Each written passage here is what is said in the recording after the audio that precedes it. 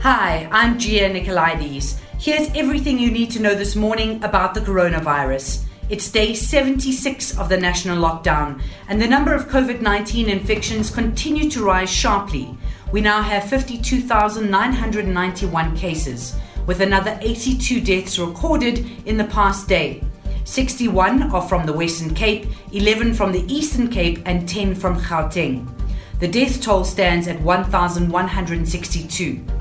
The recovery rate now stands at 54.8%, with just over 29,000 people listed as recovered.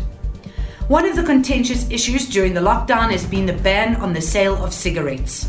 Yesterday, judges in the Fair Trade Independent Tobacco Association case considered legal argument in chambers. The association wants the ban to be lifted. Today, oral arguments will be heard in the High Court in Pretoria, so there may still be hope for smokers. But responding to a written parliamentary question, President Cyril Ramaphosa said it's very hard to say when the ban might be lifted. As for alcohol, many people are still stocking up on booze, even though government says there's no truth to messages doing the rounds that the ban on alcohol sales will be reinstated. It's also important to note that spreading fake news is actually a crime under the regulations.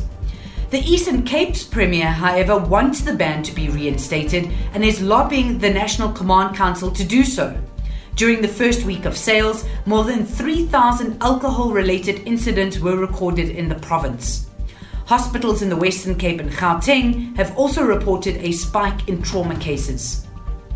Now, Higher Education Minister Blade Nzimande says it's up to institutions to ensure students follow safety protocols when they return to campus. At level 3, a maximum of 33% of the student population can return to campus. And taxi organisation Santaco in Gauteng has threatened a total shutdown in the province should government fail to provide the industry with a relief fund. Initially, the industry increased fares to make up for the losses during lockdown. Alexandra commuters travelling to Sandton had been facing a whopping 172% increase in fares, but this has since been scrapped.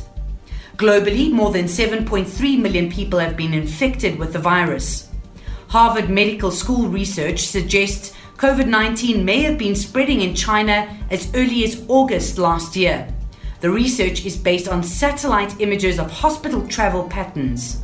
Chinese authorities have dismissed the findings as ridiculous and superficial. For more on the pandemic, go to ewn.co.za/coronavirus, and remember to like, share and subscribe to our YouTube channel.